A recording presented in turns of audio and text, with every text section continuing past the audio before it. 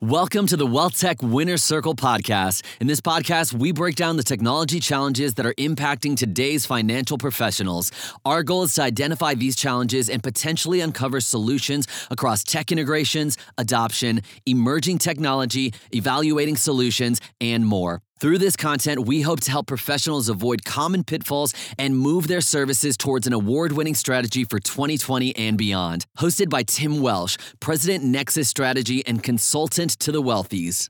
Hello, everyone, and welcome to the Wealth Tech Winners Circle podcast. Joining me is Aaron Klein, CEO of Riskalyze.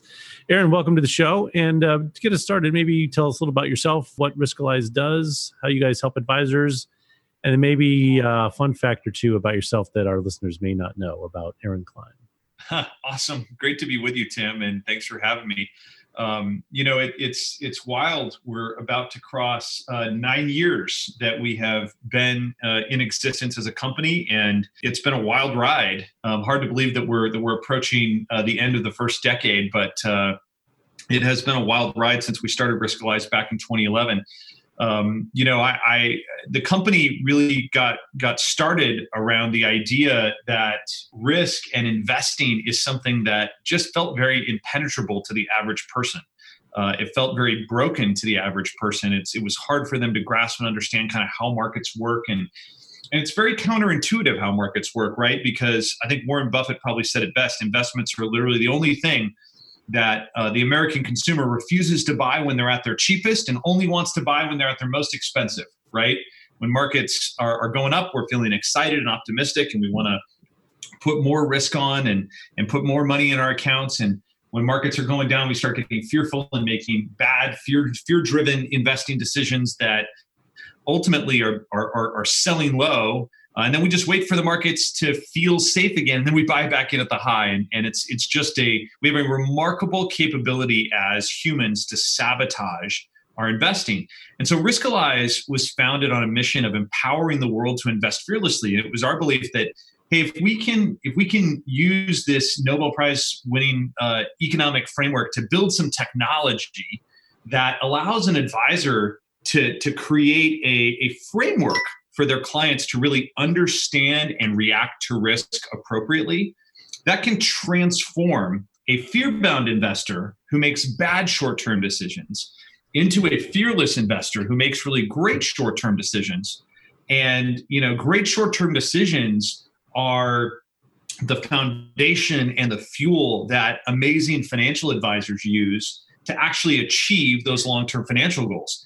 I go and speak to audiences of advisors, and I will kind of ask a trick question sometimes and say, how many of you help your clients make great long-term decisions? And a lot of the hands will go up, and I'll say, so I hate to break this to you, like none of your clients make long-term decisions. The long-term is your job, right? All of your clients make short-term decisions, and we exist to really help financial advisors get their clients to make great short-term decisions, because that ultimately is what amazing financial advisors use to achieve those great long-term financial outcomes.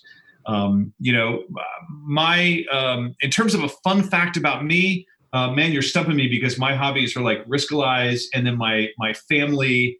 I do a little bit of nonprofit work, but I will say this, my family looks a little different from most. We've adopted 3 times. My first son was born in South Korea. My daughter was born in Ethiopia. And then with some nonprofit work in Ethiopia, we met what turned out to be our oldest, who was born in Ethiopia. So we'd like to say we're just your typical average Korean, Ethiopian American family.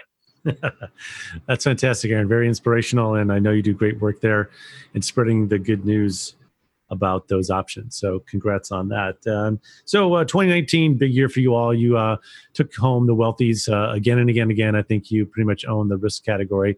So what was the thinking behind last year's nomination and the initiative that you won with? Couple things that I think we worked on and rolled out and talked about. I believe the Wealthy in the risk category was focused on the all-new Riskalyze experience. We rolled out a complete top-to-bottom user experience redesign and really kind of upgraded the experience for advisors. We also rolled out the next-gen risk assessment a little bit later in the year. And that was just kind of, internally the code name was RQ6. We've literally been through 6 different iterations of the risk assessment, but we just continue to take the amazing data that we produce from all of that and the input from great advisors and try to refine and make it even simpler and even more powerful while still respecting the underlying math and methodology that has powered us to the place that we're at today. And another big initiative for 2019 was our connected trading technology. We rolled that out in the fall of 2019. And connected trading is all about, we built this trading automation platform that kind of reinvents how advisors trade. And connected trading kind of built out the last mile of all those integrations into back-end custodians, so the advisor can literally click a button. It shoots all the trades out across the network, fills those trades, gets them allocated out to client accounts in a compliant, fair way. And all of that happens under the hood, so the advisor just gets to watch the process happen in real time. That was a lot of stuff that we rolled out in 2019. I'm sure there were a few more that I'm not thinking of off the top of my head, but it was a busy 2019, and we've got an even busier 2020 planned. Yeah, outstanding. Yeah, definitely a busy time for everyone, I think. So let's talk bigger picture. We know advisors are always wrestling with technology. I love people who call it the tech stack. I kind of think of most of them think they have a tech pile, but yeah, that's kind of a phrase I heard from a good friend of mine, and I've been leveraging that because it really is a good descriptor. So what are the challenges for advisors when it comes to tech? And on the flip side, what are the opportunities? Maybe what are they missing? Because I know you're knee deep with advisors on a daily basis. Sure. There's several things come to mind. One is that advisors are dealing with, what I like to call liquid expectations, right? So Apple and Netflix and many of these different companies that really, didn't exist 15 years ago, at least, the products that I'm talking about there, right? Like the iPhone arrived in 2007. Netflix really began to change everything from a streaming perspective, kind of in the middle of that decade. And these kinds of products and experiences have absolutely changed how consumers think about and what they expect from service providers. It was just not that many years ago that if we wanted to watch a particular movie, like we really needed to plan ahead, right? And we really needed to make sure that we had our DVD there, or that we had time to go to the rental store, or any of those kinds of things. And, now we live in this on-demand world where we just go like, what do we want to watch? Like all of that is at our fingertips right there, at the touch of a button. The same thing has happened with mobile, right? Where it's hard to believe that 15 years ago we would say things like, well, when I get back to my computer, I will figure that out and I will get back to you, right? And today it's like all sitting in the palm of our hand as we walk around. Pretty much anywhere on earth.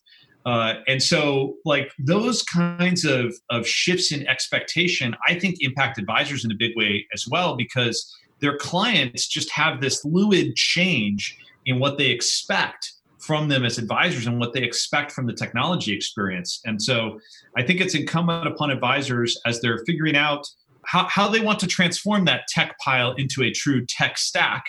I think it's incumbent upon advisors to really think about design as a core element and experience as a core element of what they are choosing. I think sometimes advisors, are very, very focused on kind of checking the feature boxes. And, checking the feature boxes, I guess I would say that a lot of the user experiences in successful companies of today are in a less is more philosophy. And it's not necessarily about, do you have these 250 features? It's, can you deliver an experience that really makes a difference for me, and in the case of advisors, for my clients?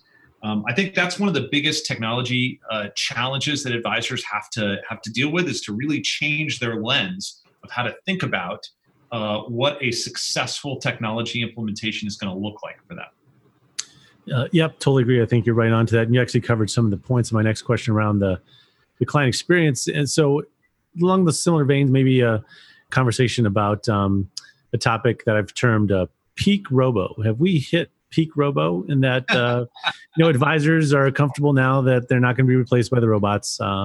can they exist together? What are your thoughts on that concept of peak robo? Yeah, I recall saying a year or two ago, I believe robo has jumped the shark, which of course is the old term for when a television show is no longer any good and we're all ready to move on. There definitely was this robo craze, right? And I would agree with you. We reached peak robo, we're past it. And I think the industry has gotten over that initial angst of robo advisors. I think that you've got to kind of put all of this in context, and really, like, robo advisors is just not a great name for it. What these companies actually built were self-directed investing services. And in reality, what they did is they really disrupted like self-directed brokerage accounts, right? Because it's not a great experience. It may be a little bit cheaper, but it's not really a great experience if you don't know anything about investing.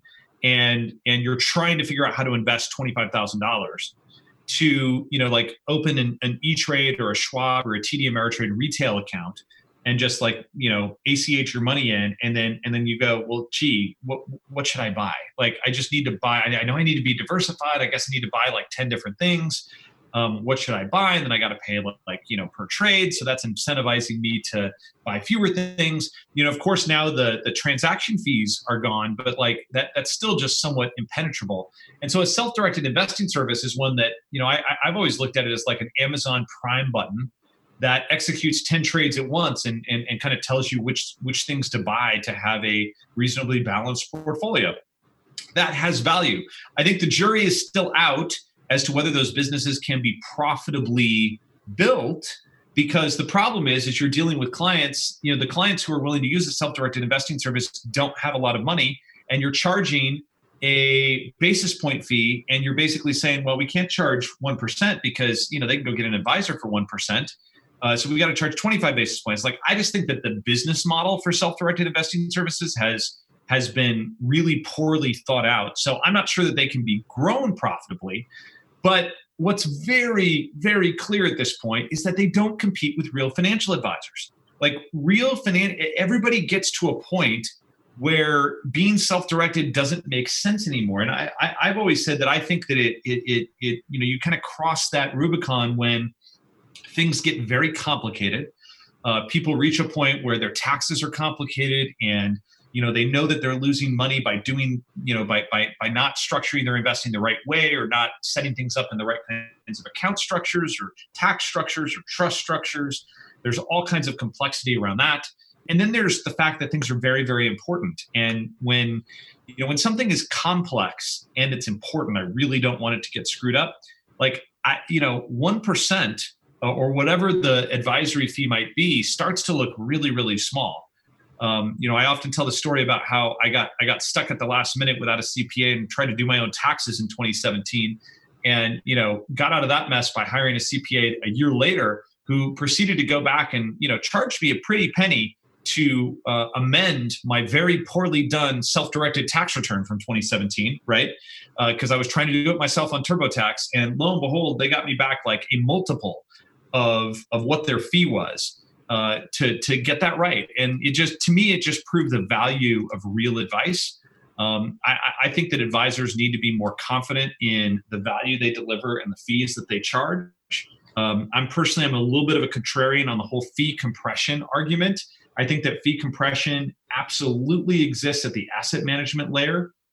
I think that it's really, really hard to find advisors who are struggling to keep clients because their clients see and know the value that they deliver every day. And I think advisors need to have more confidence in the value that they're delivering. Yeah, very well said. I think you're absolutely right. When the cost of being wrong is extremely high, that's when you want to bring in a professional. So exactly right. Completely agree. And somewhere in my background, I had the same tax situation. So I appreciate your comments. Let's dig into some more buzzwords. AI, artificial intelligence. Love your thoughts. I know you guys might be working on this, so if you could share some insight there. But, have we not reached the point yet where AI and big data can make a difference in an advisor's world? Or are there use cases now where AI makes sense? Or is it still just a buzzword? What do you think? A couple years ago, I would have said that the only true deployments of AI in our industry had been in press releases. That's fantastic. But I think that we are starting to move into an exciting era where where a lot of interesting applications are opening up. I would point to Redtail, for example, and what they're building around AI in CRM data, right? To kind of surface clients that are potential issues that you need to reach out to them and chat with them about things, or just finding meaning deep in the data that's in your CRM to say where are the soft spots in my business, where are the areas I need to focus on, where are the clients I need to be thinking about or very responsive to.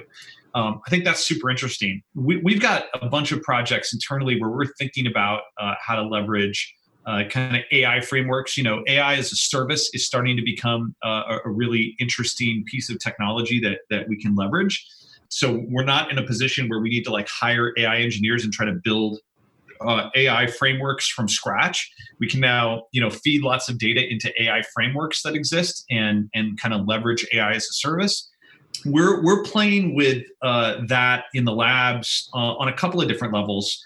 I think that it's really interesting to think about what happens when we can, for lack of a better term, pre-make some decisions for advisors. I don't think we want to take decisions out of the advisor's hand, but imagine, for example, that in the future you might be able to come to your autopilot trading dashboard, right, where you've got 35 decisions that you've got to make for your clients. And the factors that go into those decisions about do I want to go ahead and approve these trades to kind of rebalance the client back to their model or this, that, or the other.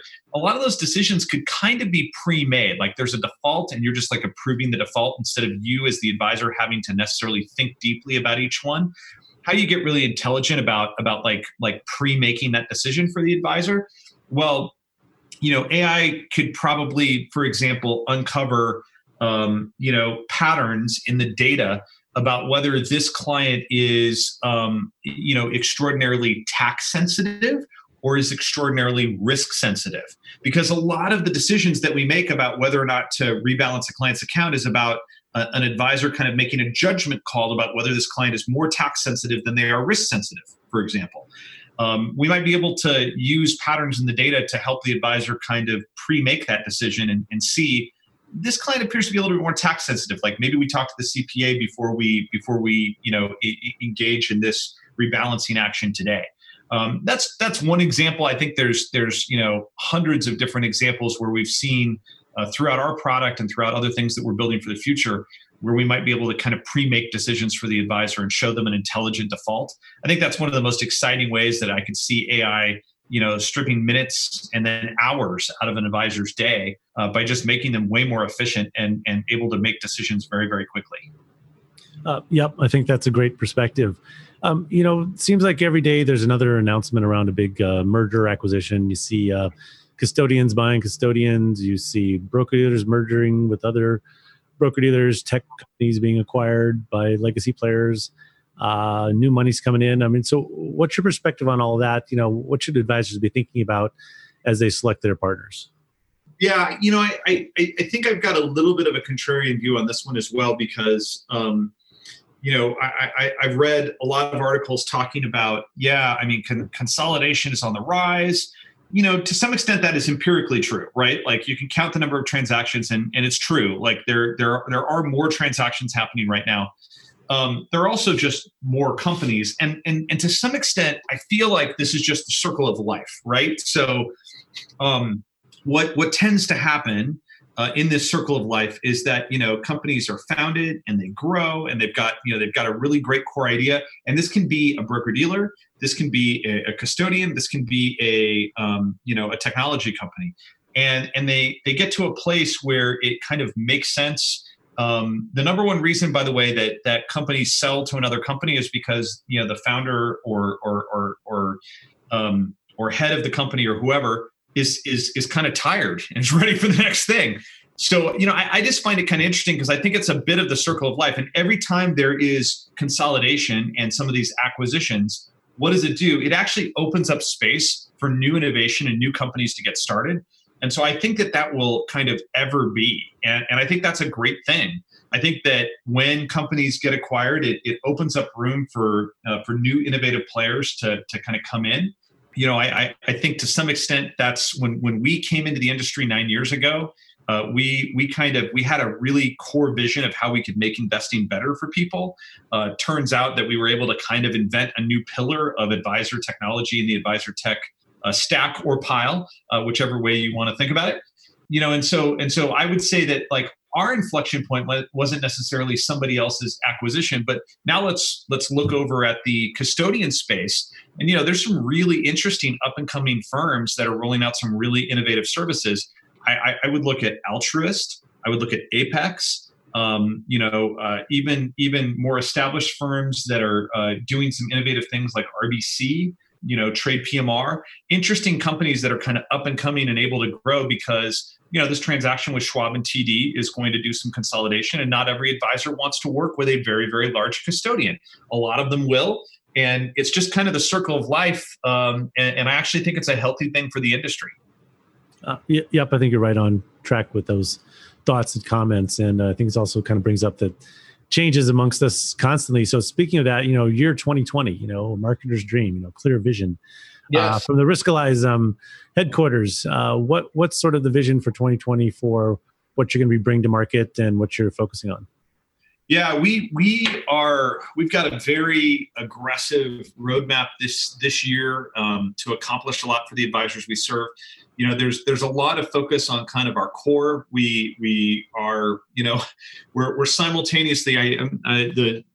Not too long ago, the T3 tech survey came out, right? And the headline was that Riskalyze is pulling away in the risk alignment space. That's a great headline for us and we appreciate it, but we're really focused on the fact that we only scored 30% market share because basically there's about 65% of the market that isn't doing anything around risk. So we think that's a huge opportunity. And one of the biggest things that we're focused on in 2020 is like, how do we innovate to continue to deliver value to the massive lead of advisors that we have the privilege and honor of serving today? And what do we need to do to convince the other 65% of the market that they should come aboard and build risk alignment into their practice and how they serve clients? Because obviously there's some things that we can do to convince them that this makes sense, like it makes sense to the tens of thousands of advisors that we serve today. There's a lot that we're going to ship this year in regard to our trading product. Can't speak too much about that yet because it's still a coming surprise. But there's a couple wealthies in our future that we hope to win from some of that innovation as well. And just a lot of, I would say we have a core principle of focus.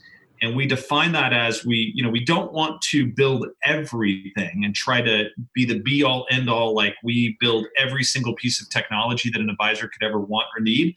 We're going to focus on knowing our DNA and building what we're really good at. But we want to make a deep impact on advisors rather than, kind of trying and failing to boil the ocean and being mediocre at everything. And so that's certainly our strategy, our focus. And there's a lot that we expect to deliver in 2020 along that vein. Well, fantastic. Just in wrapping up our conversation, the Wealthies are coming up in the September 2020. Yes. We look forward to seeing you there. You've always been a perennial sponsor of the photo booth. I know that's a lot of fun. So again, thank you for your time today. And Aaron, really appreciate all that you do. And we will talk to you again soon. Thank you, Tim. This content has been made for information and educational purposes only. The views and opinions represent the views and opinions of the guest and does not necessarily represent the views and opinions of wealthmanagement.com.